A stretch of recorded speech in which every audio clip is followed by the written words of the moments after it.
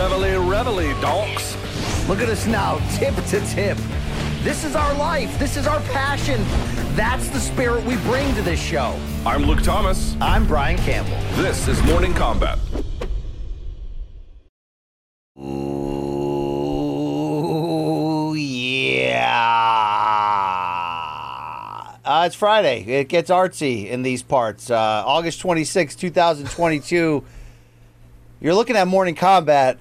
You're looking at your boy BC, the Brian Campbell, but you're looking at an under the weather, beaten down, desolate, likely sterile Luke Thomas. Luke, are you going to survive this? Do you have the Colombian COVID? Are you upset that I brought your country into that? What the hell's going on right now? No, I took it's not COVID. I mean, when I had it, this feels totally different, and I took 2 tests, and they're both negative. My daughter was sick for the last couple of days on our trip, and it looks like she gave me whatever she had. And it's terrible and beating the balls off of me, but what else is new? You know what I'm saying? Luke, Latin women have taken everything you've worked for, and you've seemed okay with that up to this point. You know what I mean? That's really quite true. I had the chills last night, and a bunch of other things, and I was sweating through my sheets, and it was really just awful. Wow. Did you pee blood, or I think we've gone too far? Luke, great to have you. Great to have you back from vacation. I hope you survived this show, let alone the rest of your life. You're looking at an award-winning program right here. Sorry we started a little bit late. Technical difficulties will be what they will be, but you can certainly like this video and subscribe and follow us on social and do all that great stuff that helps us take this show to the next level, including... if you like awards. I mean, I'm not asking you to vote. Do what the hell you want. Some people, Luke, are suddenly like, oh, these MK guys are prostituting votes. I don't give a damn. I'm still going to be cracking these bad jokes. You know what I am, BC? You know what I am? A whore. Yeah. A whore for votes. Well, I'll I'm told whore it up any day of the week. This QR code might not even work anymore. If it doesn't, here's the deal. WorldMMAAwards.com/nominees.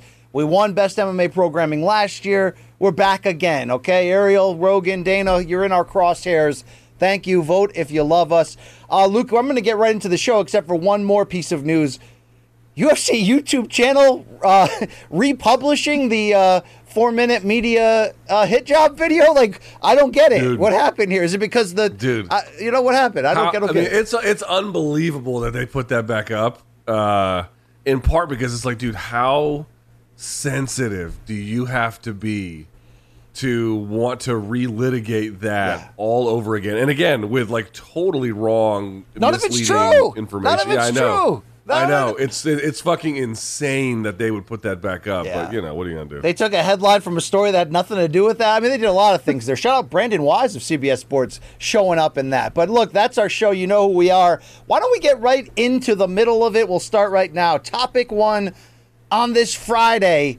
Hey, how about one championship? Actually, right now, one championship 160 is the card that's going on in Singapore. But tonight is a big night for the promotion. Same arena there in Singapore. 10 p.m. Eastern start is the main card.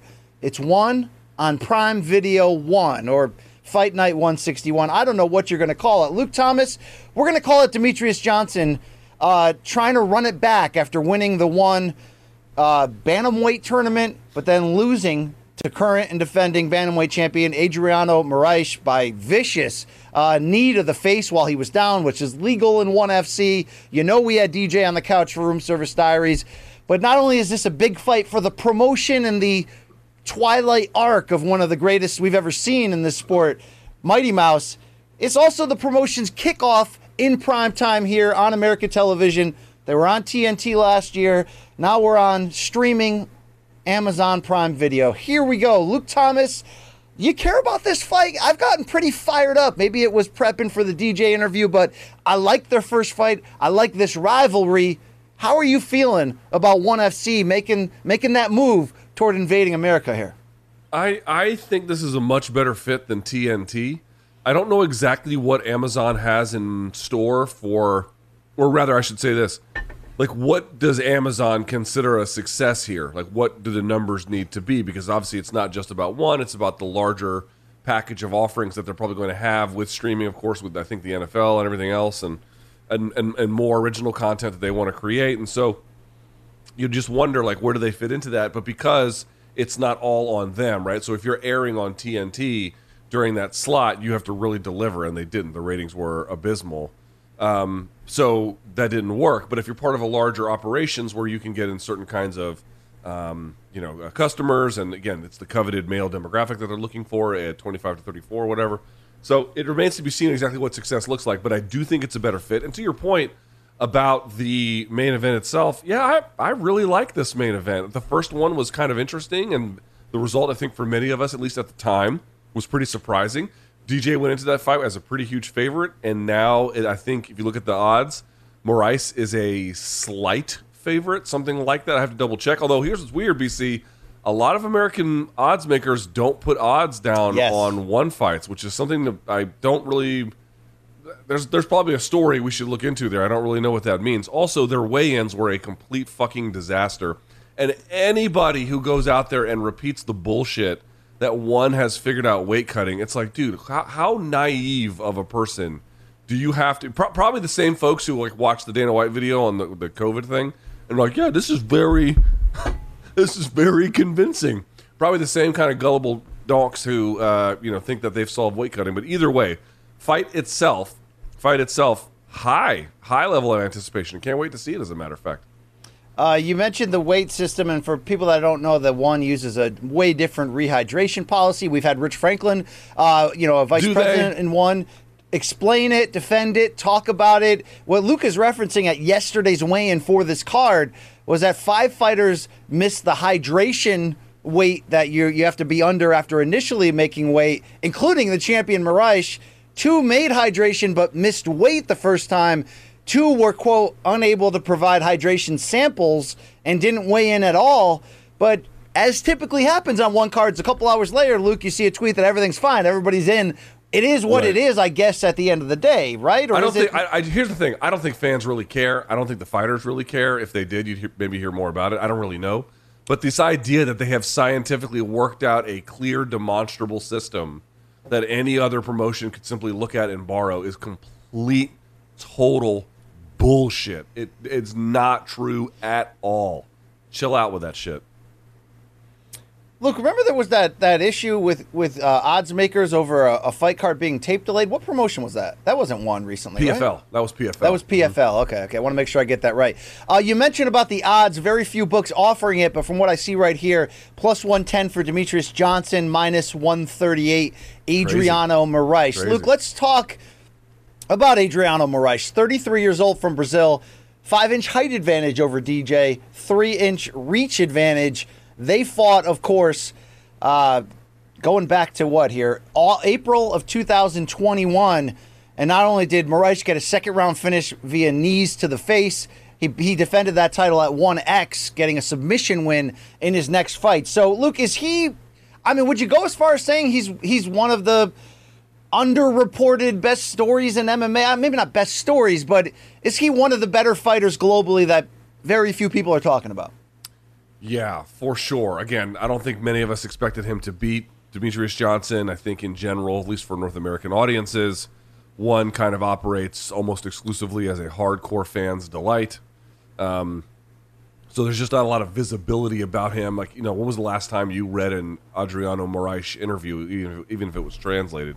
Probably not recently, right? So this guy is not all that visible. Although I saw him, I want to say with Kayla Harrison when we were at the last World MMA Awards, BC, if memory serves. But this is the part about being a hardcore fan, right? Like you get to know, and you at least get to be aware of, I should say, a lot of the things that casual fans miss. Like the reward for being a hardcore fan is that you get to see all these.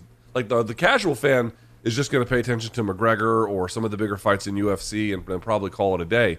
But if you're a hardcore fan, you get to see the different types of promotions, a lot of different kinds of styles of fighting. Again, their weight cut system is just, a complete joke, but their rule set, I actually think is the best one in MMA. I love their rule set. I think it's great. And by the way, it affected the judging system and the open rules about kneeing the head of a downed opponent, which affected this fight the first time, right? That actually, I think, is the very best thing that they do. And so you get to see a wider array of what MMA and combative sports looks like in a way that you wouldn't necessarily get with this kind of thing. Moraes, it's hard to say exactly how good he is because we just haven't seen him tested against a lot of known quantities. DJ obviously being the most known of them all, and that was a great win for him. But he was good enough to crush one of the greatest of all time with a vicious, violent knee there. Exactly. So that's my point. It's like however little we know about him, relatively speaking, we know enough to know he is a absolute handful. Super athletic, good presence of mind, good shot selection. He won that last fight cleanly. Well, he'll do it again. We'll see. But he won the first one cleanly.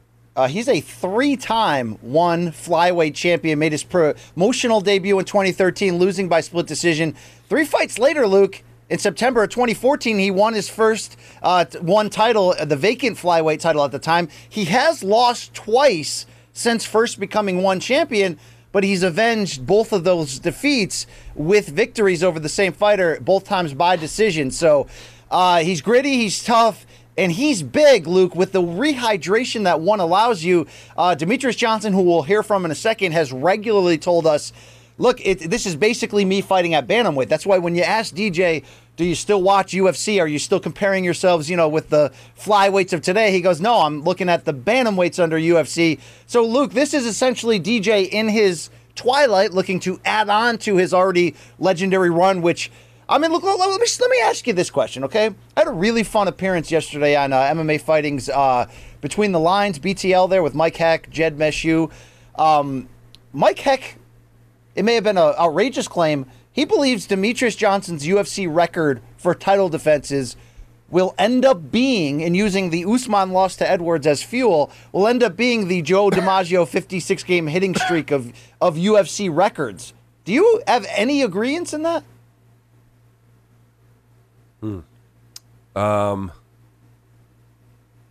That's an interesting one.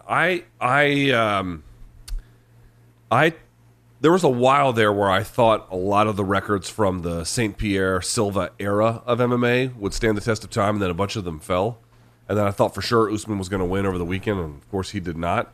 And so it's a different record that you're talking about. That would be the 16 consecutive fights total, not the title fights. But I tend to think that some of that, Joe DiMaggio's, that's a lot. I don't know if we're going that far, but I will say that I don't think it's going to be broken anytime soon. Yeah, I don't think it's going to be broken. It's going to be a while before someone really puts together a run like that. To be fair, John Jones would have the record if he hadn't been stripped 3 times of various titles for various things. But so my point of saying that is DJ beat the game at flyweight, became the face of that division's history, became one of the greatest of all time. But with Adriano Moraes, being able to rehydrate here to 135, this is basically second half of career DJ moving up in weight, which is, Luke, something he said he was never interested in. If you remember, before the loss to Cejudo in the rematch, there was talk during that time, amid Dominic Cruz's comeback and upset win over Dillashaw there, of DJ moving back up to avenge that loss. He said that was never part of his want or care or thought process. Well, now he is operating at that division. How does that factor into this in your eyes? Do we give him more credit? If he runs this back, wins it back, is it essentially a title in a second weight class? How do you deal with that sort of gray area? Yeah, I mean, to me, I consider this. I mean, you can call the weight class whatever you want, but what weight is he fighting? To me, it's a difference. He just turned 36 years of age. To lose a title and then reclaim it at 36 years of age, to me, would be remarkable as shit, which, of course, he's been doing remarkable things for quite some time, but even this, you don't see a lot of 36-year-old fighters win world titles. I mean, it does happen. It's not unheard of, but it's fairly rare-ish. And to do it when you're fighting at 135, Richard Mann from Fight Metric looked at the numbers, and Demetrious Johnson's a different fighter at 135 than he is at 125, at least in terms of what you look at with his run in Zuffa, which of course included WEC at the time. He's a lot less active, again, historically speaking. He's just a slightly different guy at that weight class for whatever reason he may feel the need to be. And so, you add in the fact that he's still fighting high level guys. He is 36 years of age. He was defeated by this guy previously. He is not fighting in the normal weight class. I mean, dude, that's if he wins this one, Demetrious Johnson is going to be a very interesting case. I will be, when he like every fighter, like every person, his career will eventually come to a close. I don't know when that will be, but it will happen. It is a certainty. it will be very interesting to see what kind of legacy he leaves behind. And this is always true for all fighters, but I think it's going to be especially true for him, which is that, how much of how his legacy is viewed is just a function of guys who either live through it or B, like just how much understanding there is of the challenges he faced. He talks, he's a very good interview, actually. He's obviously a very bright guy, but I don't know that he ever kind of tries, like some fighters when you talk to BC, especially some of these ones that are chasing glory, like Triple C is a very easy thing to understand. An Olympic title, it's 2 belts in the UFC, like you can wrap your head around that. What is Demetrious Johnson's equivalent sales pitch of his greatness? He doesn't have something so neatly tied together, and yet if you're just examining what he's doing, especially now up a weight class, basically, there is a case to be made that it's not the same as winning an Olympic title and 2 UFC titles, but that it's probably not going to get the amount of credit that it deserves for its difficulty, giving sort of all of the headwinds that he's taking on into this case. And so I will be really curious to see how we remember this guy, because I want to be clear about this. If he goes in there and beats Moraes, that is a very, very impressive achievement. No question, especially after getting knocked out, almost knocked 100%. Out cold, basically. So since that fight, of course, Demetrious Johnson had the mixed rules fight with Rodtang. All of these great conversations can be heard in our Room Service Diaries. Chuck Mindenhall sliding in for Luke. You can check it out at youtube.com/Morning Combat. Luke, we're going to throw to some of that sound now to set up sort of how we're looking at this rematch. Long Island Luke on the 1s and 2s. I want to go with the Moraes fight clip first. Luke, you mentioned Demetrious, actually a good interview, kind of underrated. Before we talk about this, Luke, off camera and on, DJ gave you your flowers, a term now the MK fans say, please, BC, stop using. We hate that term. But he did mention on and off camera that he said the history of him being interviewed by you has been very much a debate, very much a back and forth argument. I sort of said, well, what were the topics? I don't even remember, but he sort of noted that you guys have gone to bat against each other through the years. Maybe you should have been there instead of the man with the hat. We could have a little fireworks here. Well, here's my thing to fighters, right? This is my number one rule, right? What's my number one rule in covering them? You should be humane, but not deferential, right? In all ways. And interviews sometimes should be debates. Like, not everything, who says things that are biblical, right? They're just written in stone, always true. Nobody. And Demetrious is smart. So, why can't we have a little back and forth with it? He seems like a fun guy to do that with. And I don't know exactly which ones he's referencing exactly, but in general, I've enjoyed my time conversing with him, and I think that more interviews should be, not like, hey, I'm going to stick it to you, have a seat, Chris Hansen type shit. But, you traveled across 3 state lines to have pizza with a 12-year-old girl? Really? Yeah. Sir, I'm not saying that, but they should be a little bit more of just he says something, and I'm not even going to challenge it. We'll just move on to the next one. No, challenge some stuff. Did you see the opening of this Room Service Diaries where he pulled a Joe Rogan on me basically and was like, I don't, who's that other guy again? DJ, I just interviewed you 3 months ago, bro. Okay, whatever. Like, dude, you just talked to him. It's on brand. Let's go to Mighty Mouse on the couch looking back at that loss, April of 2021, to Adriano Moraes. Man, I tell you what, after that fight, I had to come home and explain to so many damn people what the hell happened. They were like, that was illegal, wasn't it? They're like, why is that man disqualified? Yeah. I'm like, guys, I'm a chill picker. I'm like, guys, over there, you can get knee in the fucking face on the ground. Yeah. And he's a big-ass flyweight, too, with the weight rules and the rehydration. See, the funny thing is that I weigh bigger than all the guys I fought. This is the thing people misconstrued, right? I don't know how big they are, 8 weeks out from the fight. Yeah. 12 weeks out, right? I saw an email to myself back in 2012, me weighing 141 pounds. This is back in 2012. I was still fighting 125. I think I just came out the loss against Dominic Cruz. So I remember when I was fighting Dom, I came home weighing 138 pounds during training camp. So I'm the exact same size as I was back in 2012. Wow. I just carry it differently, right? So you carry it now in the abs and in the my abs are fucking look at those abs. So we're not used to that. So now when I go out and I compete, they weigh you after the fight. And, from what I've heard is that I've been bigger than all my opponents after the fight. Yeah. So But he is taller. I mean, he's 5'10", 5'11". So there is a range advantage he has. And even in my fights, I've always had a hard time with taller guys. You look at Dominic Cruz, you look at Tim Elliott, you look at Miguel Torres.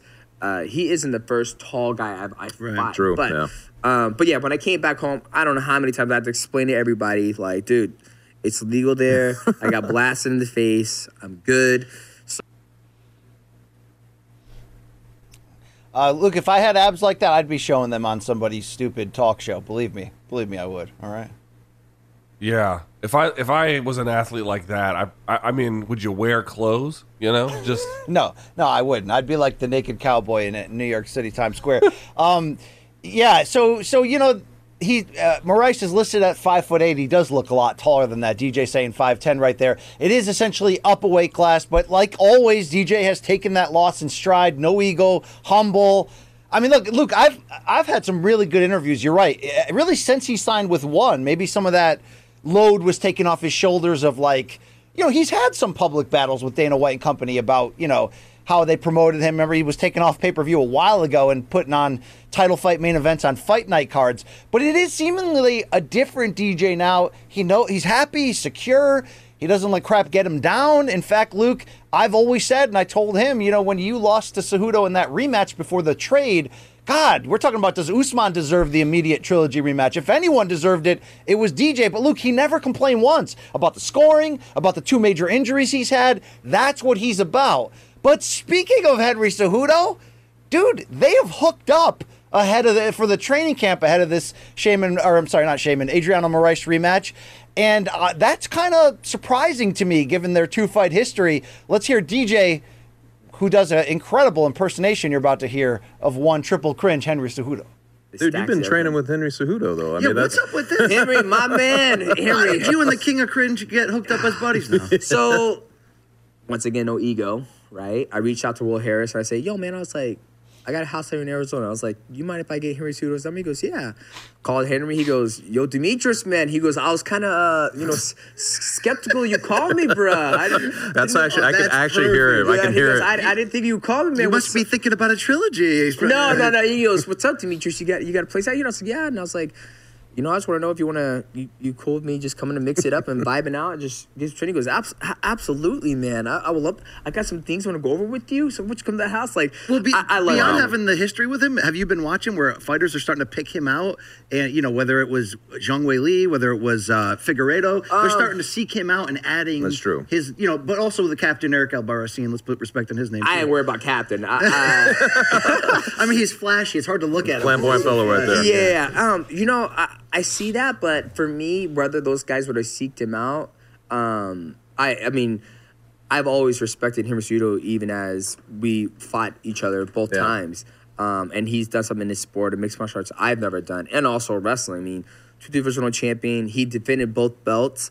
Yeah. I mean, he's achieved a lot in mixed martial arts. So it was a no-brainer for me. Like, hey, dude, like let's work out together, right? Because even when we trained together, like we did 1 full week, and then he went on vacation, but we trained a lot. And he goes, I understand why you were successful, and now I understand why he's successful. So it was good. I imagine that Rocky and Apollo thing.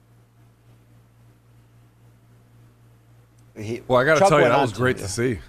Yeah. Chuck went on to paint a nice Rocky Apollo half shirt on the beach picture of the two of them. But look, fighters that have gone to Cejudo for advice, which have been a growing number of big names lately, they come out more effective in their wrestling attacks and using the ground game to better set up their offense. They come out better strategically, too. Look, they worked out together for a week. I don't know how deep they went on game planning for this rematch. But it does sort of set up the question of how does DJ win the rematch, knowing he can fight any style. I mean, he might be the most well-rounded mixed martial artist I've ever seen, which is why he's included in these upper room conversations. Will we see the Cejudo effect on DJ in this rematch? I don't think there's enough there for that to really play a role. And also, you got to remember, DJ's longtime coach, Matt Hume, is one of the better minds in all of MMA. I am curious to see how they solve the problem, because in the first fight, he had a hard time closing the distance and really kind of and locking up Moraes. And so I wonder, like, what will they do this time? Will they try and get him to come to them, or what will be the role? But it's not so much about the Cejudo effect and more it is, I just want to say, like, I remember when DJ was champion and, like, all of the fucking conversation about him. And I'm guilty of committing to, participating in this as well. Sorry, dude, I've got, my eyes are watering like crazy. But the reality is this: when he was champion, every conversation about Demetrious Johnson was about, like, why doesn't he sell more and why aren't there more higher ratings and blah blah blah, and he's not a draw this and he's not a draw that, and it all missed the point. It all missed the point of, yeah, listen, is he as popular as Conor McGregor? No, not really, and not everyone's going to be, and that's not really part of his story. But if you want to take time to appreciate a guy who is historically good, I think, in ways that will translate across eras, take it for what he's got. Take it for what he's got. Take him for what he offers the sport at this moment in time. And while his profile probably is not as high level in one as it is in UFC in terms of the general public's awareness about what he's up to, I am so glad that most of these conversations around him have gone away. We don't have to have these conversations anymore about, like, why isn't he, the kind of this, that, and the other draw? And it's like, how about we just talk about a guy who's fucking awesome, who's in awesome fights, who's really good at it, and let's see what he can do. And the shift in that conversation, it looks to me, BC, and I'm just speculating here, it looks to me like if it's a weight off on my shoulders in the media, I can only imagine how much better he feels about it. And good for him. It's long overdue. Indeed, and I couldn't reference enough, not only this chat, the other ones I've had recently with him, but just like how much he's able to be this competitive and great, but literally separate that lingering, like, effect that competition has on you, where you hold the power of wins and losses higher than their actual meaning. As he will always say, like, I just want to go home and be a dad, or, and play video games and stream and all that. Like, I think he's mentally kind of beaten the game, and that's, this was a power move to go to one financially, but, he's not worried about the things that we worry about for the fighters that we assume they should be worried about. So, Luke, I hope you're able to survive this show. I fear for you. I don't know, is that pink eye? No, here's the thing. Here's the thing. I ordinarily, if I hadn't been off for 2 weeks, I for sure would have called out today because... Oh, wow. Not that I can't do the show. I can do it. But if you're watching my stupid face... dab Kleenexes into my eyes, or blow my nose, it has to be terrible for the viewer. This is a terrible show. I mean, we should just it's worse. It's actually the worst. It's in a way. As I always tell my kids when they try to get me to do something on show days, I'm like, sorry guys, got an award-winning show to go co-host. Can't do it. They're listen, this is a terrible show, but I can't call out. I can't. I have to I gotta just mule through it, and it's got to be what it's got to be. Luke, let's go to bat here. Both are good in rematches. Both are really ass good. Mikey saying this is the Jordan Flu game equivalent. I like to think this is knee injury, Ngannou, contract up in the air. I'm going to come out and wrestle Gane. That's who this is today. It's a hero, nonetheless. Who wins this and why? Look, DJ doesn't need this, Luke, for his resume. But you have to believe he very much wants it. You have to believe... if anybody can find a way to counteract the length, the power, the size difference, the fact that Moraes, he's better than a lot of us realized. It is Demetrious Johnson. This is what he does. He's 36, yes. He said he hasn't felt a drop-off in speed. It's been more, harder to recover. And, I played my son up to 21 in the driveway 2 days ago, Luke, and I'm still barely walking, so I can understand that. I feel like he gets this done. I feel like in his arc, in his story, this would make sense to add this. It's a perfect DJ move. Achieve something that is crazy impressive, but that probably people aren't going to really go nuts about and rave about. And he doesn't care. He's a sportsman. He's a competitor at the end of the day. And he has a million ways to win a fight. But even more than that, he's great at decoding what you do well and taking it away from you. The only question is how, Luke. How does he win this rematch? I'm not really sure. I'm also a casual, apparently, and not uneducated in the MMA craft. And certainly you are the opposite of that. How does DJ, or how will he win this, if my hunches are correct?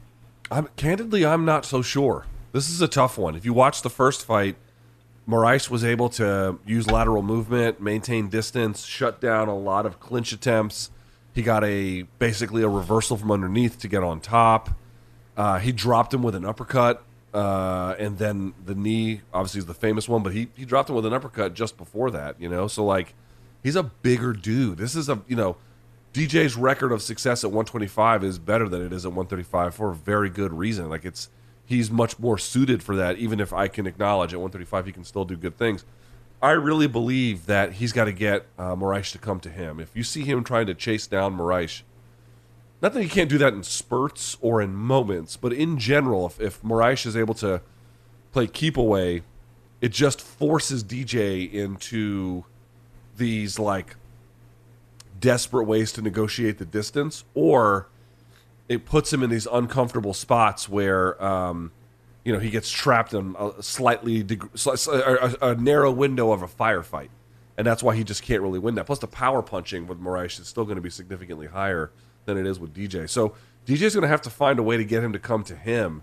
Easier said than done. I think Moraes might repeat here. I would love to be wrong. I really would. And if anybody can do it, it's Demetrius Johnson. But it's a tough one. This is a tough matchup for him. Yeah, indeed. Rodtang was supposed to be on this undercard in a Muay Thai match, but he had to withdraw for failing to provide a sample for the organization's mandatory hydration test. He was not allowed to weigh in, and he was replaced, Luke. So that's off the card. Look, part of this fight is trying to make that U.S. first impression, which, like you mentioned, they tried on TNT last year. It was some good and bad. There's a lot of bad, and just this is a way to get another good chance at a first impression ahead of what, Luke, I think inevitably will be their power move. They will make it or break it in terms of really cracking the American mixed martial arts market by what they do with that U.S. debut, who they can put on the card, how big they can make that feel in comparison to what we already feel from UFC, Bellator, PFL, and all that. But this card outside of Mighty Mouse Moraes 2, educate me. Am I missing anything? I'm not seeing a lot. I mean, did I need to be the dumbed down American fan who watches Eddie Alvarez get into a brawl to feel like there's more to tune in here for, Luke? Yeah, you're missing a little bit. You're missing a little bit. The Rodtang loss is big. He is, aside from being very good at what he does, he's just fun as shit. So there's that. But the couple things you're missing. Number one, Buchecha is on this card. Marcus Almeida, heavyweight. Athletic like a fucking puma, 3-0 out of the Checkmat team, and he can do anything in jiu-jitsu. He beat Hydra Gracie at Metamoris, it was a draw, and then in the rematch he got worked by Hydra Gracie. But in general, he has multiple world titles in both his weight class, which was the biggest one, and then obviously in open as well. But he a guy who is just insanely talented on the mat, and I want to be very clear about this. In addition to being big, very, very, very athletic. So he's on this card, taking on Kirill Grishenko. I suspect he's going to run over this guy. We'll see. Also on the card, Amir Ali Akbari. Amir Ali Akbari has an interesting guy as well. He wrestled for, I think, Iran nationally, and has had some, anti-doping failures, to be quite clear about it. Fought in Ryzen for a while. Who hasn't, Luke? Yeah, I know. Really? Well, what are you going to say? But he has wins over Valentin Moldavsky and from Ryzen. He has wins over a fair amount of guys as well. And he hasn't won in one yet. In fact, he's had 2 fights in one, and they haven't gone his way. But he is very athletic. Obviously, he is very, very talented in general. Be curious to see if he can right the ship in this contest. And then also, again, I'm not going to sit here and pretend like I'm some Muay Thai expert, but Liam Badco. Remember some guy tried to dead wrong me, and this was his fucking nickname? Liam Harrison Badco is going to be taking on, and I'm going to fuck this guy's name up, but I've seen the highlights on him. He's obviously quite good. Nong O Gayang Gadao. I'm saying that wrong, I'm sure. You were just making sounds. They sounds good to me, but it just, it was like... Yeah, well, here you have, this is the one bantamweight Muay Thai championship. So it's their one, for them, it's their 135, obviously. So you're going to have 2 bantamweight title fights, right? Bantamweight. You're going to have Moraes versus Johnson. That's their MMA title. And then you're going to have their Muay Thai title. here between Nong O and then Liam Badco Harrison. And Liam Badco is a fucking savage, dude, a complete savage. He can be hit, so he's not as I've seen him fight many times. He's not as he's an offensive dynamo, and he had an amazing comeback recently as well. But he's fun because he's got a little bit of like, I want to be clear about this. He's extremely offensively dynamic, but he's got a little bit of that Mickey Ward in him where he kind of gets hit and then, kind of like finds a way through kind of scenario. Love it. Pure action on that end. Losing Rodtang is bad, but you're going to get very, very fun fights that are still up and down this card. And again, in Marcus Almeida Buchecha, you could maybe make an argument, BC, he might be the future UFC heavyweight champion. Yeah, love this man. That's a little crazy, but I mean, is he gonna come in at heavyweight and do the type of jiu-jitsu type things we've never seen before? Is this like even better Nog? What is this, Luke? So here, even better Nog. Here's the thing: it's like those guys like the Nogueiras. They were good at jiu-jitsu, but they weren't great at it. Fabricio Verdum was great at it, but even Verdum wasn't athletic like this. This is a different level of athlete altogether. I mean, if you've never seen him compete, he moves like a goddamn panther or whatever, big cat you want to use at this point. Now, he's only got 3 fights, and in those 3 fights, he just dusted people off pretty easily. It's hard to say exactly how it's going to look when he's in the 3rd round and he's tired and he's been hit. How does he answer that question? We have no clue. It's still so early. But what I would say is, like, a guy like Roger Gracie, he wasn't a huge success in MMA, not because he wasn't good at pure jiu-jitsu, but because whatever he lacked in athleticism, he was able to make up for in, like, extraordinary jiu-jitsu acumen. I don't think Buchecha's got the same level of jiu-jitsu acumen as Roger Gracie, but he's got a little bit less. However, he's got way more athleticism and much better wrestling. And so when you take a guy like that actually I think is better suited for MMA, even if, and I mean, he must have, I think he's got something like 11 world titles, BC, like something fucking insane he's got. So we're talking about a guy who is, I think he's got the most amount of world titles in the gi in jiu-jitsu history, as a matter of fact. So we're talking about a guy like that, plus he's athletic, plus he can wrestle. I mean, we're not talking about a very ordinary guy here. He's a bit of a unicorn. I'll give you credit. Not only are you gutting this out, you gave us a legitimate 161 here, first on Prime preview and breakdown. I appreciate that, Luke. I mean, you may think this show sucks, and it does, but we didn't get to watch Joan of Arc burn at the stake, and see piece by piece as she's falling apart here. We get to watch that with you. I mean, this is like Jack Ruby walking by the cameras, right? I'm watching a man die in front of me, and I respect that, Luke. So let me just go through his jiu-jitsu achievements here very quickly. This is from BJJ Heroes. He won ADCC in both 2013 and 2017. He won the World Championships in 2012, 2013, 2014, 2016, 2017, 2018, and 2019. He won the World Championships in Nogi, which is separate from ADCC. This is all at the black belt level in 2010 and 2011.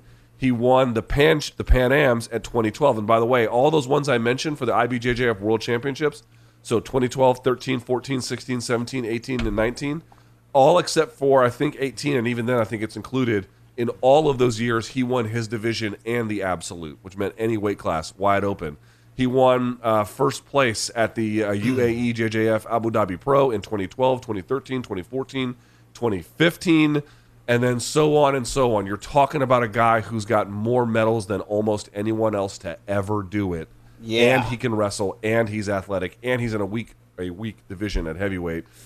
Could be interesting. More medals than Pat Tillman, Luke, to be fair. I mean, why don't you make more Pat Tillman jokes? Every time you do that, the show disappears for 6 months. Yeah, it kind of does. I was supporting an American hero there. Let's move on to topic number 2, Luke, and that's, hey, let's match make the welterweight division in the UFC after the fallout of all things Leon Edwards, Kamaru Usman Part 2. Luke, Dana White spoke after that fight with reporters. MMA Junkie aggregated the quotes here, giving updates on the future of other big-name welterweights. Let's get through this, and then we can sort of map out the future.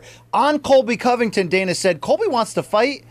Colby wants to fight. He's ready to fight, and we're making plans for him here soon. He wants to fight, Luke, okay? On Jorge Masvidal, yeah, I like it, White said when asked about the idea of of Gilbert Burns versus Jorge Masvidal. He said, "You like it? I do. Then I like it." And then he laughed. Okay, thank you, Dana.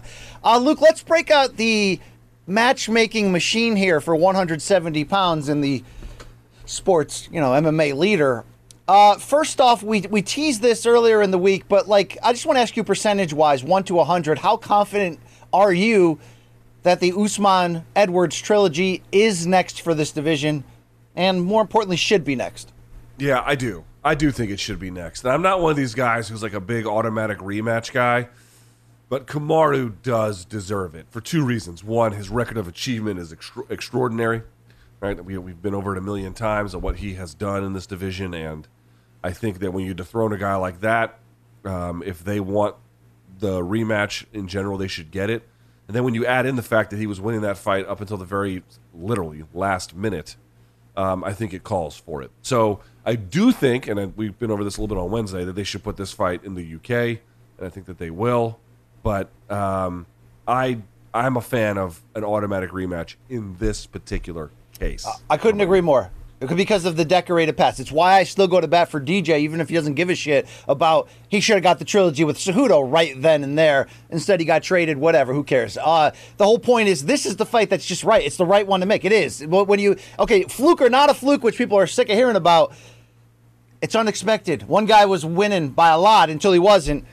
I think in those situations when you're that decorated, and who was more decorated than Usman coming into this fight? Very few in the history of this damn sport, to be very fair, in his sixth attempt at defending that title. All right, so as we look at this top 10 and beyond, the fights that are already on the books is, of course, September 10th, Khamzat Chimaev, who's ranked number 3 in the division, against Nate Diaz, and the one we've talked about, Bilal Muhammad at number 5 against number 8, Sean Brady.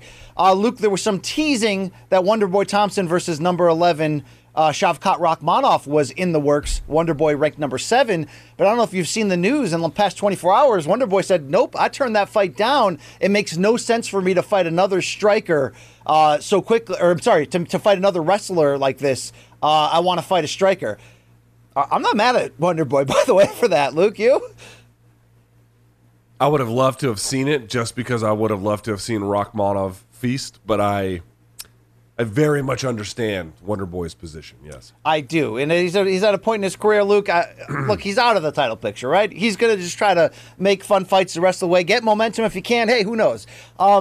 We mentioned Usman should be next. I think if it wasn't, it would be Chimaev off of the Diaz fight. Nobody can justify Masvidal in this case. You really couldn't. I mean, it'd be an absurdity. But Luke, before we matchmake the division, would you be upset if Colby Covington, who is coming off a victory over Jorge Masvidal in a pay-per-view main event, if he got the next shot, would that upset you at all? The next title shot? Yes. Instead of Usman, and we let Chimaev fight Nate and then see what happens next. Would that? Yeah, I just want to know if that would be absurd to me. Yes. Okay, you're disgusted at that idea. You because that to me is Jorge. You give me Jorge, I would be disgusted at Jorge getting the title shot right here, Luke. Yeah, he's advocating for one. I don't think it's going to work. Colby's got a better claim to it than Jorge does. I'll say that, but yes, either one of them I don't think would be the right choice. No. And they're not going to wait on Chimaev. They can get another fight out of this. So here's the deal, Luke. Let's matchmake. Usman ranked number 1, as is the case with UFC when a defending champion loses. Covington 2. You got Gilbert Burns at 4, which is an important name right now, despite coming off that loss to Chimaev where he fought his soul out. Neal at 6, Masvidal 9, Luque 10, Chiesa 12, Magny at 13. With number 7, Thompson now available on your board, and number 11, Shavkat Rakhmonov. Outside of the title fight, Luke, what's the next best fight to make here? I'm sorry, I don't understand. For who? Well, what do you do with that 2 through 6 area? That's my real question to you. I see. Okay, let's figure this out. All right, 2 to 6. So we're assuming Edwards and Usman are going to run it back. Yes. Right? So then you've got Colby and Chimaev, but Chimaev's got Nate, so he's kind of on ice for the moment. You got Gilbert going to run it back, or not run it back, but run it with Jorge, so he's out. Well, no, that's not official, Luke. That's not official here. So you could... It's not official, but I'm told it's everything, but they've signed the papers. Like there's more or less. Okay, agreement I was unaware it was that far because I don't want to limit the idea that Gilbert versus Colby isn't the perfect kind of potential. Is that what you're angling for? I actually like that a little bit more than Gilbert versus Jorge, but I think Gilbert versus Jorge is a little bit more winnable for Gilbert if you're in that scenario, right? Well, actually, let me ask you, who would you favor? Who would you favor between Gilbert and Colby?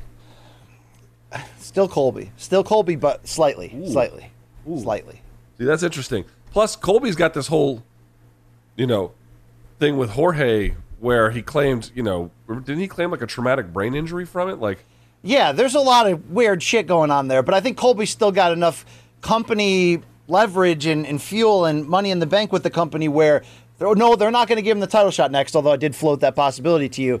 But I think that they'll be willing to work with him here, Luke. I mean, they did the Jorge fights. It was what it was. Are you offended by that idea that I believe Colby would edge Gilbert here? Are you offended by that?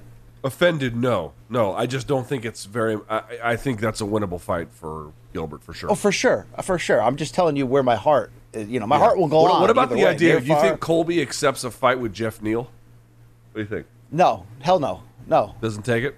Nope. Dude, Colby is at a point, and look, what's the criticism against Colby right now? That although he fought for the title twice and fought really well both times and then, got that pay-per-view close-up, he hasn't beaten top-ranked guys in a while, Luke. I think he's going to try to just leave himself in celebrity mode right now. I mean, he has proven he can main event multiple pay-per-views. You have to believe he carries himself at a higher regard than anyone else would. He's got to look at this as I've got to get as much cash on the way out as I can. Now, eventually, inevitably, you will have to fight a hammer contender to keep your spot, but that's more when you're coming off a loss. He is coming off a win. I think he's in a very advantageous spot here, Luke. But if Burns fights Masvidal, which Dana just said, yeah, I like it, then what's the fight for Colby? What is it, Luke? Wonder Boy? I don't think Neal, bro. Wonder Boy? As Does what, he a take fight that? night main event, stay busy? I mean, it's a name. Yeah, it doesn't It's a suck. It would match make okay. It would be received well as a main event, right? I mean, it'd be like biggest troll versus biggest nice guy, Yeah. That might be the gift that Wonder Boy's trying to get here, and he would deserve it too. These guys deserve this shit, Luke. Okay. What are you doing with Shavkat then? If Wonder Boy says no, what are you doing? Does the UFC even try Colby? You could do Shavkat Neal or Shavkat Luque. Okay. Which one of those do you like the most? Neal. Shavkat Neal would be a good fight right now because Neal has Neal has earned a big fight, and this is arguably the hardest of those big fights short of the title picture, but it also would be a high reward, dude. That'd be how does Jeff Neal crash this overall party? How about beating that guy who looks untouchable, right? Yeah, you want some hype. Beating Luque in his last fight the way he did was pretty fucking incredible. You do that to Shavkat Rakhmonov, and buddy, you're gonna. Talk about a rebound in his career. That would be huge for him, huge, but also enormous risk because Rakhmonov is a cyborg from the year 2050, sent back in time to fuck everyone up. So there's that as well. To close on this topic, Luke. And, to add another closure on there, Sean Brady versus Bilal Muhammad might end with me getting a tattoo. It might. Tacos and tattoos, Luke, in Philly. It might end with that. I really hope that it does for me as well. I'm looking forward to it. Look, this could just be Mike Heck entertaining me and filling time on his show, Luke. Shout out to New Hampshire's Mike Heck. But as you die there, Luke, he created the scenario in which the night of Nate versus Hamzat, hey, let's say Hamzat catches COVID. And then Tony gets bumped up for the Nate-Tony pay-per-view main event.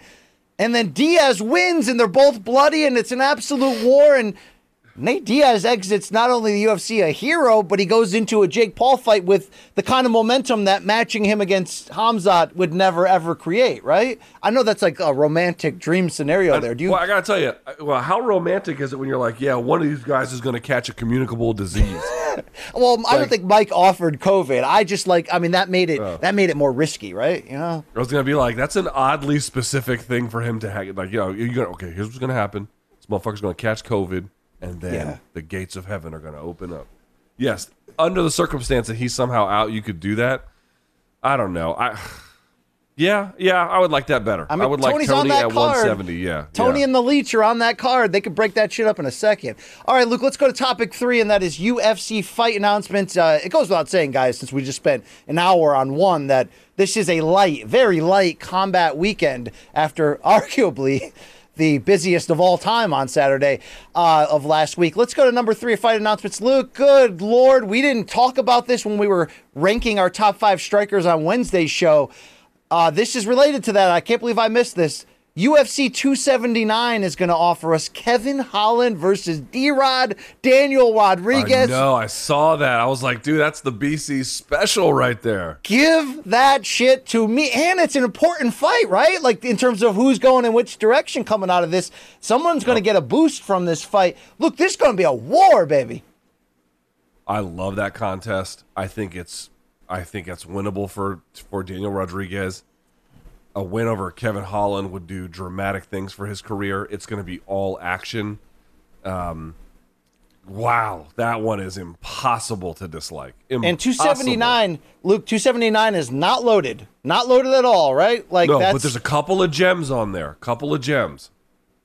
This adds to that, so I'm happy to see that. Luke, are we overlooking Kevin Holland's potential here at welterweight now that he can make this weight, given the wrestling, given he takes big chances? I just wonder if we're overlooking stuff. You mean like as a title contender? I mean, beating Daniel Rodriguez wouldn't necessarily tell us that. But I think in general, after what we saw at 185 from him, it only makes sense. The guy fought Thiago Santos.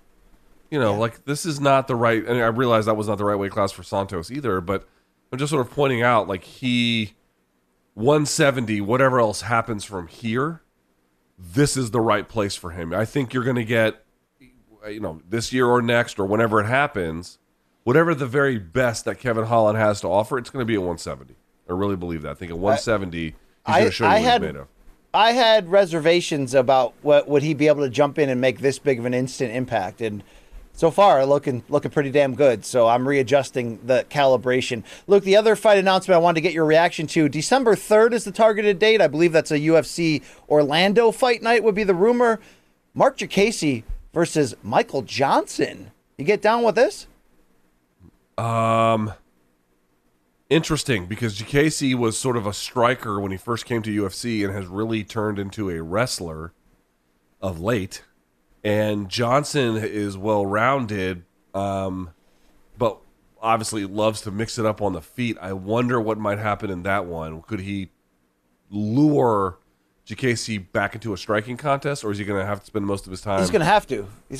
Luke. Because Jacasey has turned a corner. He's turned a corner, Luke. And also, Michael Johnson's takedown defense is not the best part of his game. I think that's a pretty fair way to put it. That's a fact. That one could be boring.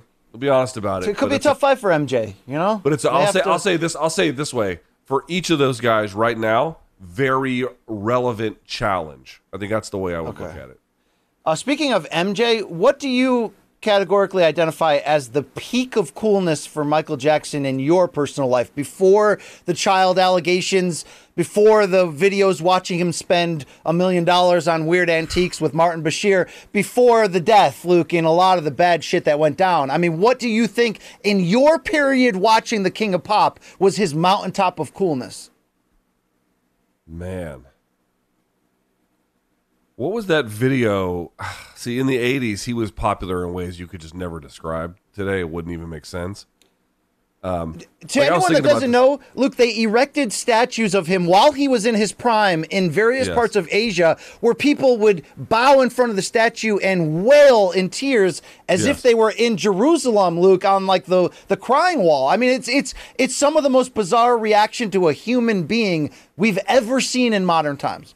We live in a world of micro celebrities where, someone likes, I like this Twitch streamer, or I listen to this podcast, and they have a decent audience or whatever, but there's very few people that transcend culture in that way. I was reading about this the other day. Dude, did you realize that the finale of Seinfeld had over 70 million live viewers? Damn. 70 million? What is it? What is an NFL game? A big NFL game like Brady versus the Patriots, right? That's going to get you like probably 7 million nowadays, right? No. Oh, no. That'll get you 30, 40. I mean, that'll get you a lot. All right. I'm trying to put yeah. it in perspective. Okay. Oh yeah, that'll get you a lot. Like for example, Brady versus Mahomes or something. That'll get you 30, 40 mil.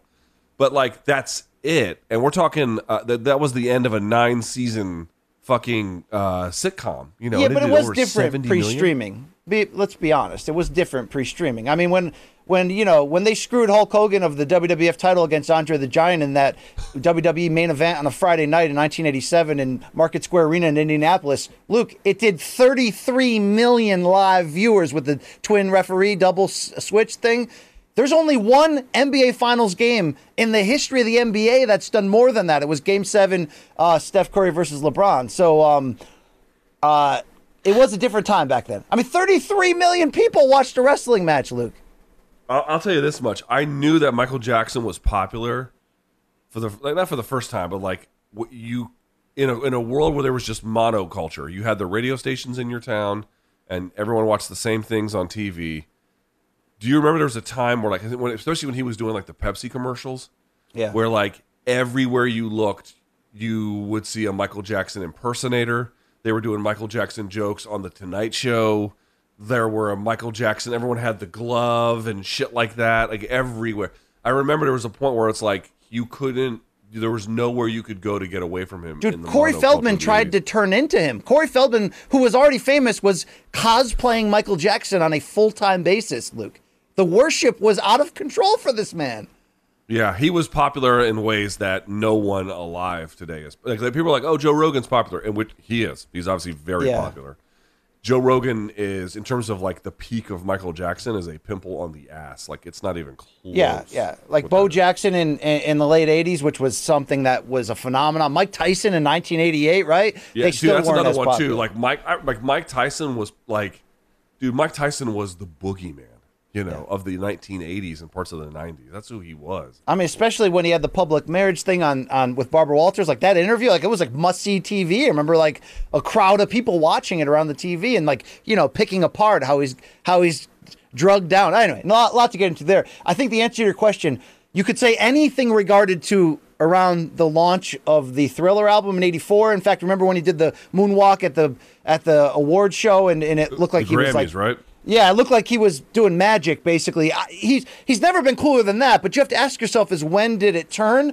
I think it might be the Dangerous album in '91 with, do you remember the black or white video actually started with 8 minutes of him grabbing his crotch in an alley, like punching out windows in a car, and it was really weird. Yes. And he touched his dong like 800 or 900 times in like 7 minutes. Macaulay Culkin was in that video, right? Yeah, and it was in such bad taste that it was pulled from TV. I really think like he was throwing straight no-hitters except for lighting his hair on fire in the Pepsi commercial. Before that, Luke, that really was like the last time he was cool as shit, right? Like the Jam video with Michael Jordan, that may have been the mountaintop. That was big. Also, like if you weren't around at the time, the Beat It video was like when the guys had when they were knife fighting and they had like their wrists tied together and they were like, I mean, dude, every Billie kid Jean in video the 80s was with like, that's the coolest shit ever. Dude, the Thriller video was, I mean, it was a music video that was like 20 minutes long, dude. It was like which at the time was completely unheard of. It was like a movie. I mean, it's ridiculous. Anyway, Luke, that December 3rd card in which the other MJ will be fighting on, 2 other matchups of note. Emily Ducati in her second UFC appearance against Angela Hill, who's fresh off of a much-needed split decision win. Yeah, no kidding. By the way, I love this fight. Ducati, I've been following her for a long time. Yeah. She's a fucking beast. Her UFC debut against Jessica Penne. By the way, Penne and Hill are best friends, so she's going through everyone's friends on the same side here, it looks like. But it's a tough fight. Hill is much more active and a bit of a mover in ways that Penne was not. So that's going to be interesting for Ducati to see how she navigates that. On the other hand, Ducati is a fucking sledgehammer, so this will be a fun one. She's really technically strong, and she believes in her boxing. I really like what she could be. She's got to finish people, though, Luke, on this level to make a real impact, but we'll see. Clay Guida, Scott Holtzman also on that card. I know you're going to be there for that. Yeah, you're going to like that a lot, Luke. Let's go to topic 4 quickly here. It's This Weekend in Boxing. Mikey writing down Netflix making a reality series about Tyson Fury and his family. Luke, you got any interest in that? Zero. Really? I think less than 0. No, dude. I think you're missing this. Look, Tyson, the Gypsy Travelers, the Fury family. I mean, they're wild as shit. I've seen all that shit before. I'm not. Dude, his dad, John, Big John, he's you can't turn away from him when he has a microphone, Luke. I think this may be like this has Ozzy Osbourne potential. Remember when they launched that shit, dude? That was like it took over the world. Yeah, that show was a train wreck. It was, but dude, do you remember how like grandmothers who never would have listened to metal music were like into that show? Like, oh, he's so cute. Like he became like George Foreman in the '90s. Luke, he was like everybody's dad suddenly. Yeah. Speaking of George, he's been accused of rape. Okay, there we go. Let's transition. It has been, by the way. It's back in the 1970s with underage girls. Several women, by the way. It's not just one. Yeah, it is. Not good, but we'll see what happens with that, Luke.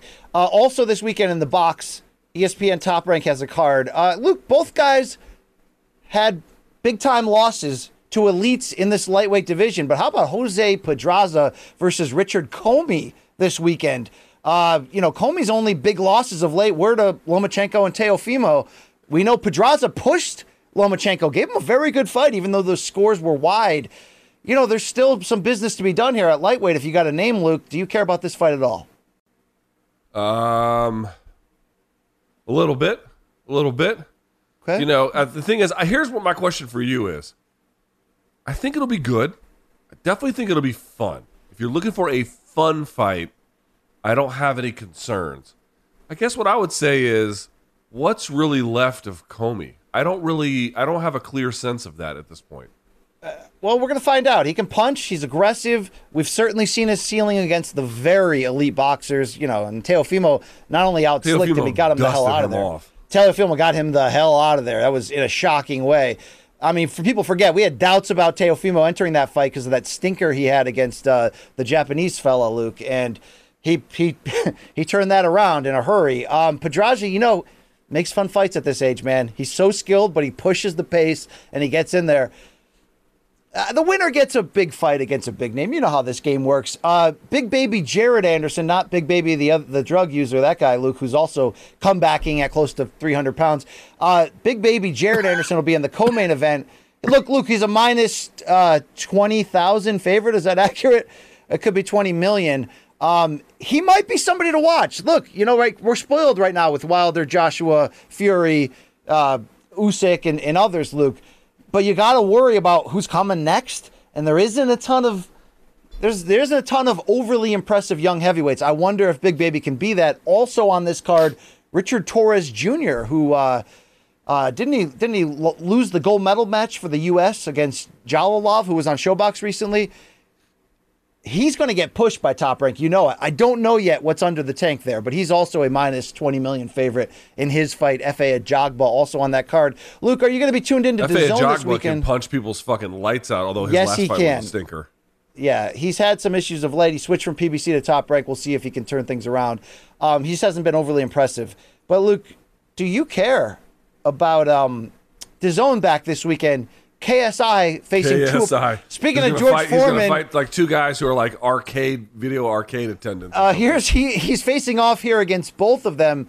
I'm sure one is driving the Uber, Luke, and one is like the catering manager of the event. But I don't even know. I have not done my responsible due diligence to find out who these guys actually are, Luke. Will you actually watch it though? No, I couldn't imagine spending 5 seconds watching this. I'm not saying you need to, Luke. I'm not defending it at all. I mean, this is going to be interesting. I didn't want to let this go. What on earth would be the appeal unless you already knew who KSI was and you care? I mean, like, I know who he is, but I don't care about him. Like, I don't care whether he lives or dies. You know what I'm saying? Oh, wow. Okay. I mean, I don't hate him, Luke. I've actually interviewed him. He seems like a decent guy. I interviewed him in person. I'm sure he's a nice guy, but I'm just saying if you're not into that kind of stuff, and yes. What would be the appeal? It's like you're going to watch atrocious boxing. Like, I would almost want him to have to fight both like in the same fight, not 1 against 2, but like alternating rounds or something. I don't know. Maybe I don't care at all. Luke, Saturday, do you care? Bare Knuckle Fighting Championship back off of this London pay-per-view with MVP and Mike Perry has a card in Albuquerque. And Luke, in the main event, I'll say this. I don't love BKFC, but they do catch me sometimes. Christine Ferreira, who won the vacant women's flyweight title from Britain Hart Beltran in their last fight, which was the rematch between the two of them, she's fighting Taylor Starling. Luke, are you aware of who Taylor Starling is? She is one of the rising figures in that division, which has such a mix of like ex-UFC people and people that look like they're ready to be in reality shows, Luke. This is a pro wrestling drive-ins, diners, and dives type of event here. Taylor Starling, who was criticized heavily about how much she does on OnlyFans, but says she needs to do it in order to train full-time. She's coming on. Do you see John Jones posted a picture with her, Luke? You have no knowledge or care of this at all, right? That's correct, yes. All right, we'll keep that going. This is so grimy that I can't not watch it. I'm telling you. John Dodson in the co-main, Luke, is going to take on Ryan Benoit. Oh, that's actually pretty good. You like that? Here's the thing about Dodson. He's not what he used to be, but he can fucking thump. I'll tell you that much. Okay. He can fucking thump. Luke, in the opener on this card, strawweight Cassie Robb is back against Jamie Hinshaw. Do you know who Cassie Robb is, Luke? You know I don't know. Why are you asking me? Well, I'll tell you. She's nicknamed the Hulk. She's 2-11 as a professional mixed martial artist. But in her pro debut, she fought Laura Sanko, Luke. Sanko beat her ass, right? At Invicta FC 4 in 2013, Sanko rear naked choke round 2. Yeah, Sanko beat the fuck out of her. I've seen that fight. Okay, I thought it was historically relevant. You're like, I don't want to do this anymore, BC. I hate you. Okay, there you go. No, BC. I love you. I love you, bro. Yeah, I'm just yes. I just have Ebola leaking out of my nostrils. That is a true fact. All right, we've only got a couple of them here. Maybe I've done great in Luke's absence, but we do give you the opportunity to email us every week, morningcombat@gmail.com. Send in your artwork on Wednesdays, but on Fridays, you get to point the barrel back at us in something that we call dead wrong. Yeah. But you better have receipts, bitch. Yes. All right, Luke, this is from a few of them here. One of them from Down Under. At 2 hours and 22 seconds of Monday's show, BC talks during Have You Seen the Shit about the NFL and the Denver Broncos fan who did the war cry and then threw up, then proceeds to show an Australian NRL clip of the Brisbane Broncos versus the Melbourne Storm. Hey, BC, it was a rugby league match. Yeah, I told you in mid-form there that I did wrong myself. I didn't know what that was. I guess I thought it was college football, but it's rugby. I guess that maybe it makes more sense, Luke. It's Australian. People will stand up shirtless and let out a war cry and then throw up, right? That's normal. I didn't see that clip, but I'll just say this. A lot of people are casual NFL fans of a lot of different types of people, like middle class, rich, poor, white, black, whatever. But if you're like a hardcore NFL team fan, it's a guarantee you're an absentee father or you've given one of you. By hardcore, you mean tattoo of the team on you, automatic, right? Automatic. Yeah, like if you got a tattoo of the team on you, like child services have threatened to take away your kids. Oh, wow. You've given one of your partners an STD knowingly and didn't tell them. Okay, what about face paint at a Raiders game? What level of person are you at that point, Luke? Definitely had your car repossessed for like no good reason other than you were too lazy to pay the bill. Okay, there we go. All right. We got another dead wrong for you. This one's from Edgar. During episode 338, when answering a question about which current champion in the UFC would be most likely to move up and win another title, BC answered John Jones. Except John Jones hasn't been a champion since August 15th, 2020. I can't diagnose BC's mental deterioration, but I recommend consulting leading health experts such as Tim Ferriss and Michael Gervais.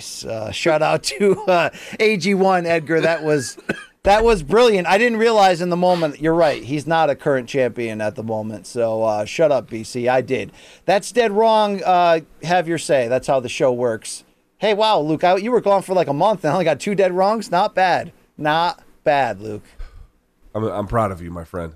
All right, we really close this show on this non-news heavy combat weekend with what? A filler segment produced by your boy BC right here.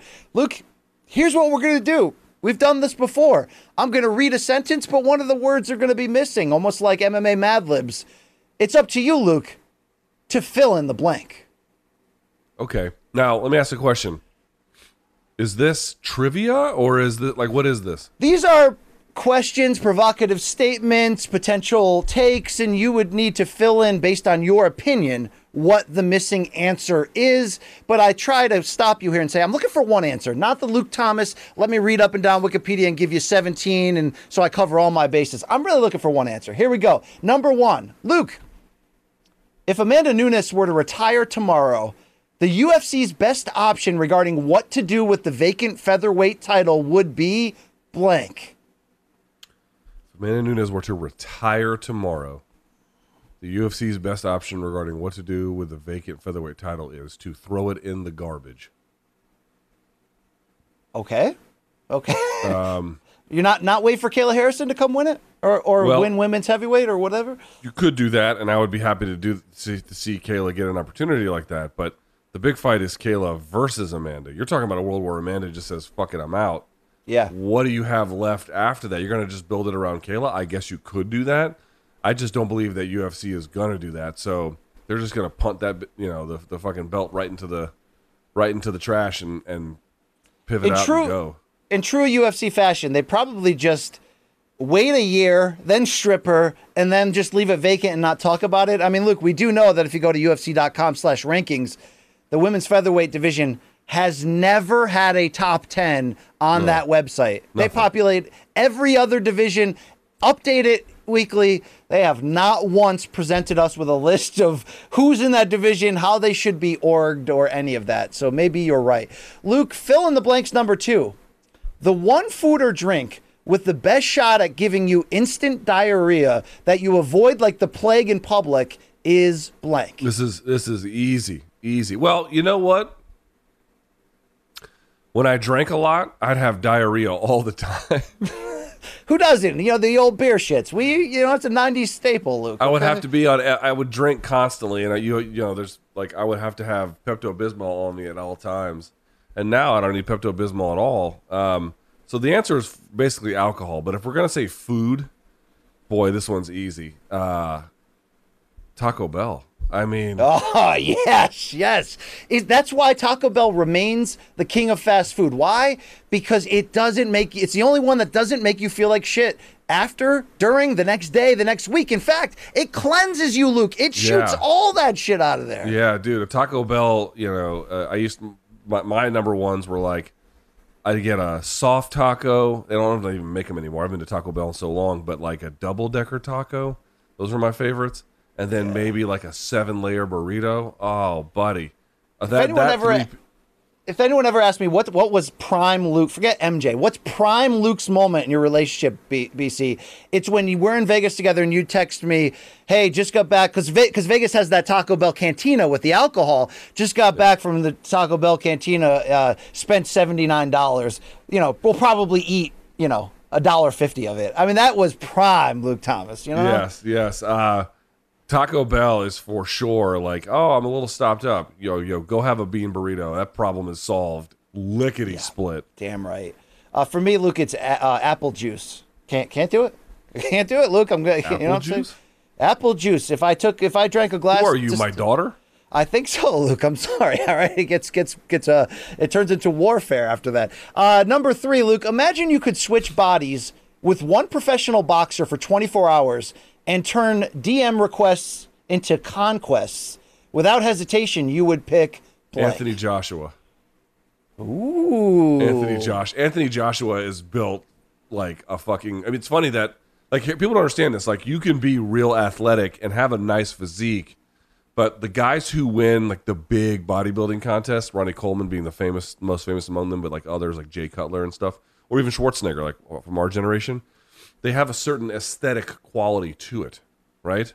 Like Wilder is bricked up, or muscular as well, or pick somebody. There's a lot of guys that are pretty muscular, but AJ, dude, his DMs must just be, I can only imagine the kind of, you might offers. Be right. Let's put it that way, that he's fielding. It must be amazing. Okay, knee jerk. I'm going with Ryan Garcia.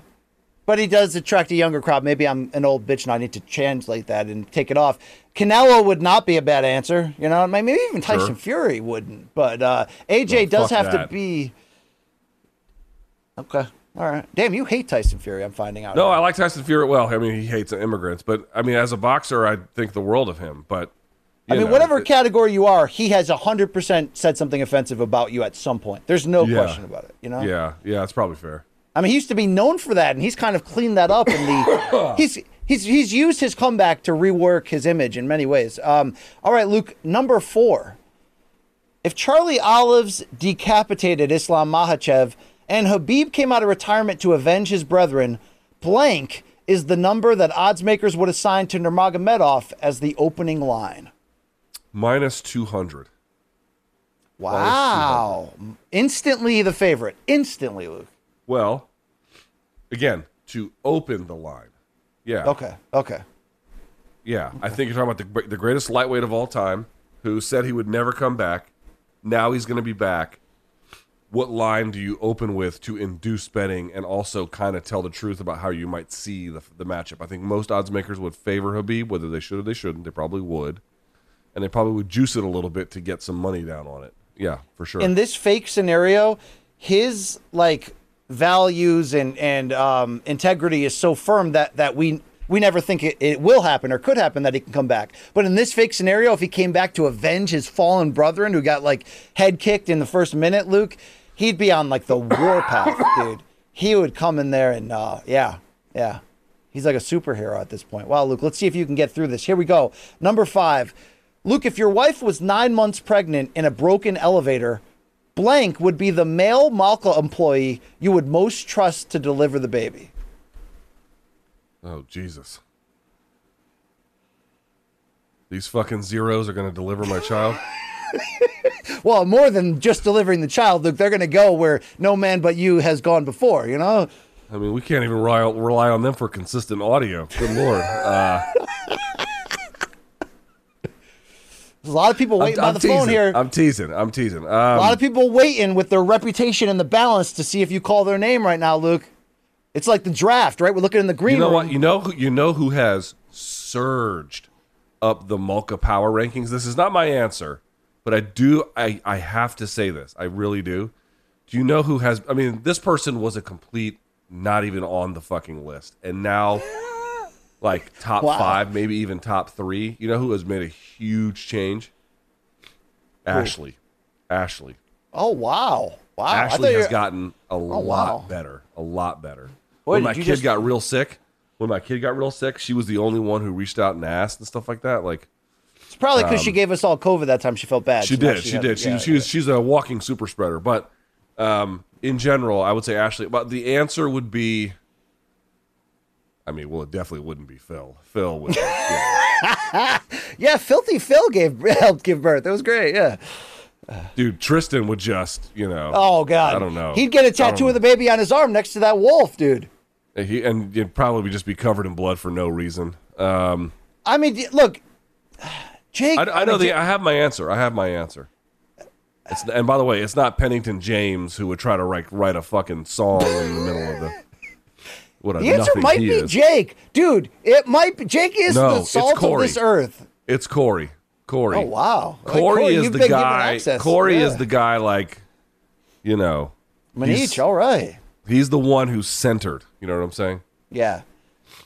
Wow, yeah, Manich jumping in, saying, I didn't even know he was working today. That's great, yeah. Yeah, Corey's also a 0 as well. I want him to know that as I talk on the air, but he's less of a 0.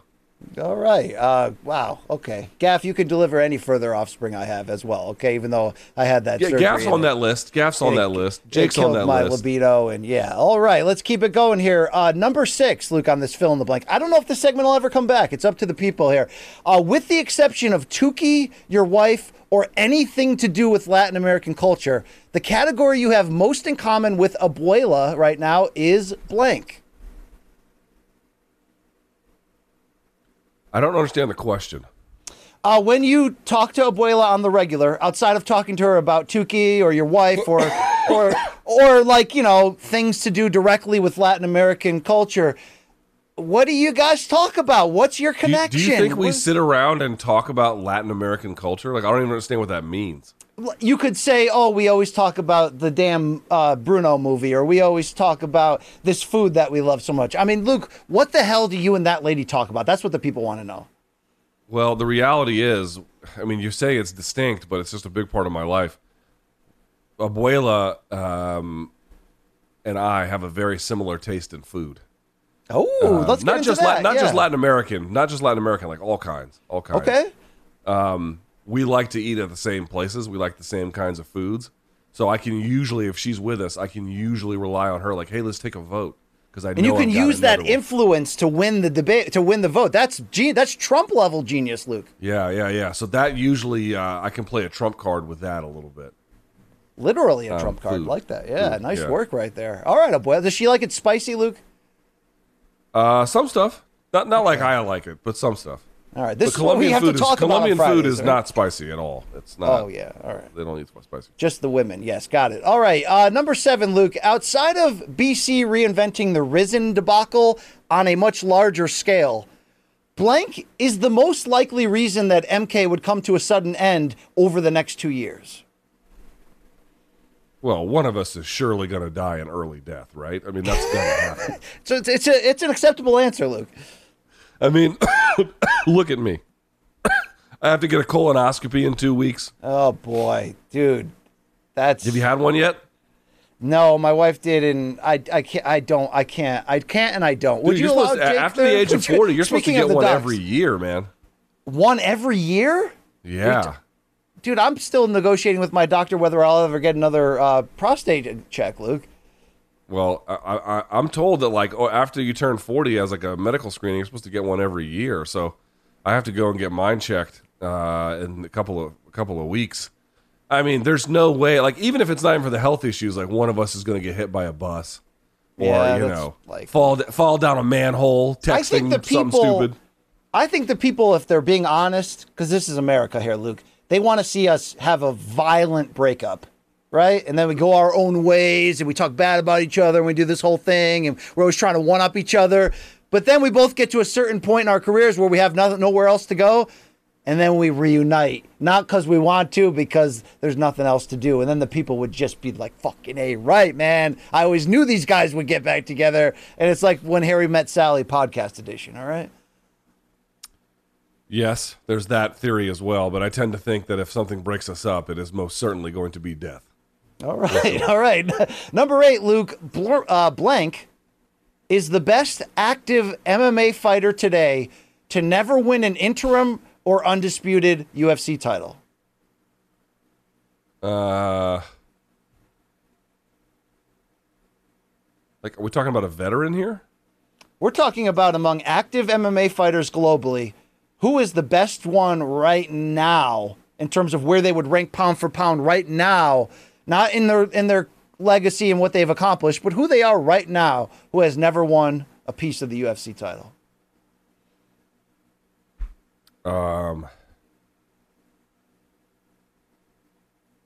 Maybe Rachmanov or Chimaev.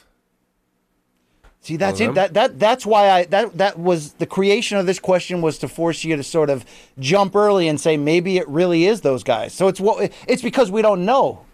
It's what we don't know. Right, we don't actually know, which is the problem. So I'm guessing. But if I had to guess, I'm going to put one of them two as like, one of them is going to have a belt on in 2023 or 2024 for sure. Okay. If not both. Well, the real answer is Islam Makhachev, but let's be fair, okay? Okay, yeah, you can put him on that list too. Yeah. Mikey says Yoel Romero, but at the moment he's not. But at the moment though, is that really true? No, at the moment this isn't a question to say who's the best to never win a UFC title. That's Dan Henderson, probably, right? Probably. That's a different question. That's right. 2 more. Here we go. Number 9, Luke, on fill in the blank. Vaping, Delta products, and childcare notwithstanding, the one item in your life that you currently spend way more money on than you should is blank. My home gym. It's more expensive than you could ever imagine. Like this, and I bought into the scam, because not that having a stuff at home is bad. Actually, it's great, but to get the kind of stuff you actually need or want, in my case, it turns out you have to buy a lot of shit, and it just ends up being way more expensive than you ever imagined. Oh, I got this $700 deadlift bar. I got this, $150 kettlebell. I got this. I don't know. My wife got me a pull-up bar that was like $200 and shit. You add it all up, man. It's a fucking minivan I could buy with that fucking thing. And then you got to move it out to the front yard every time you lift. I mean, that sucks. That's right. All the weights and everything I have to transport out to the front yard to go lift and then bring everything back. How did you not see the future and see this was going to be a failed? Right? Do you have an indoor workout Because I'm a fucking idiot, dude. Well, I mean, you know this. Look, we all have goals, I am stupid. Okay? I have a lot of them. I just don't bring them up during the show. My wife will tell you about them, though, Luke. Thank you for answering that honestly. We have one more to close this. Luke, number 10, outside of Conor McGregor or Dana White, blank is the boxing or MMA related guest that would drive the most traffic for Room Service Diaries if they met up on our couch in Jersey City. Ooh, that's a big one. Mike Tyson. Great answer. Great answer. Mike Tyson's a good one. I think Izzy would do sick numbers, believe it or not. What about Jake Paul? Not that I'm pushing for it necessarily, but it could be interesting. I don't even want to talk to him I'll cover his fights or whatever, but yeah.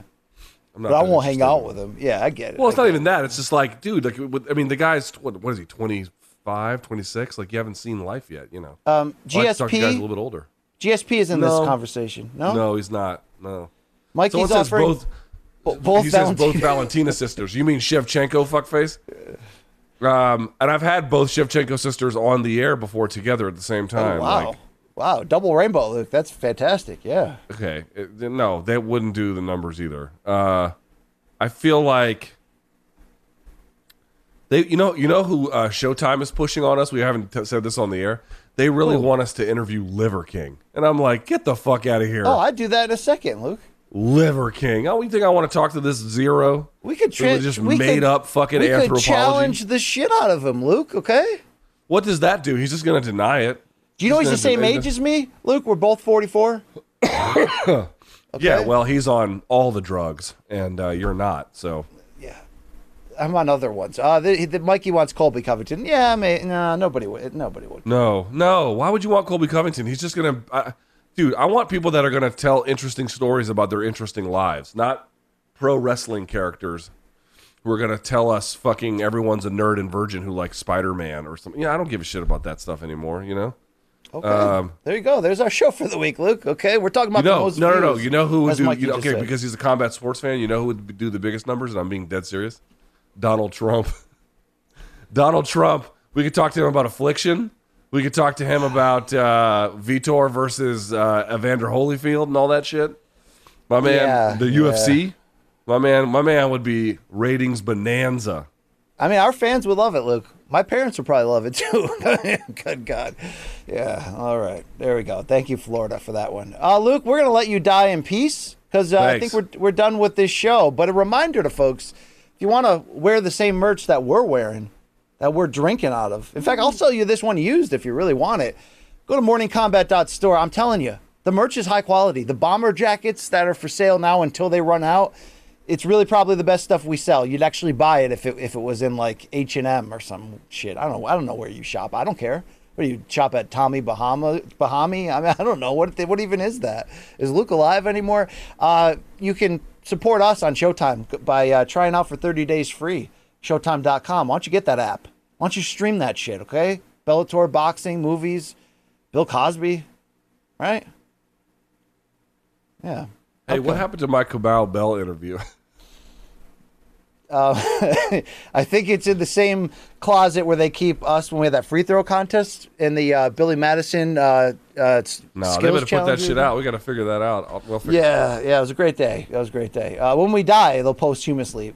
Like, hey, we want to send you two wash dads to the middle of gang turf to go do some free throw shooting.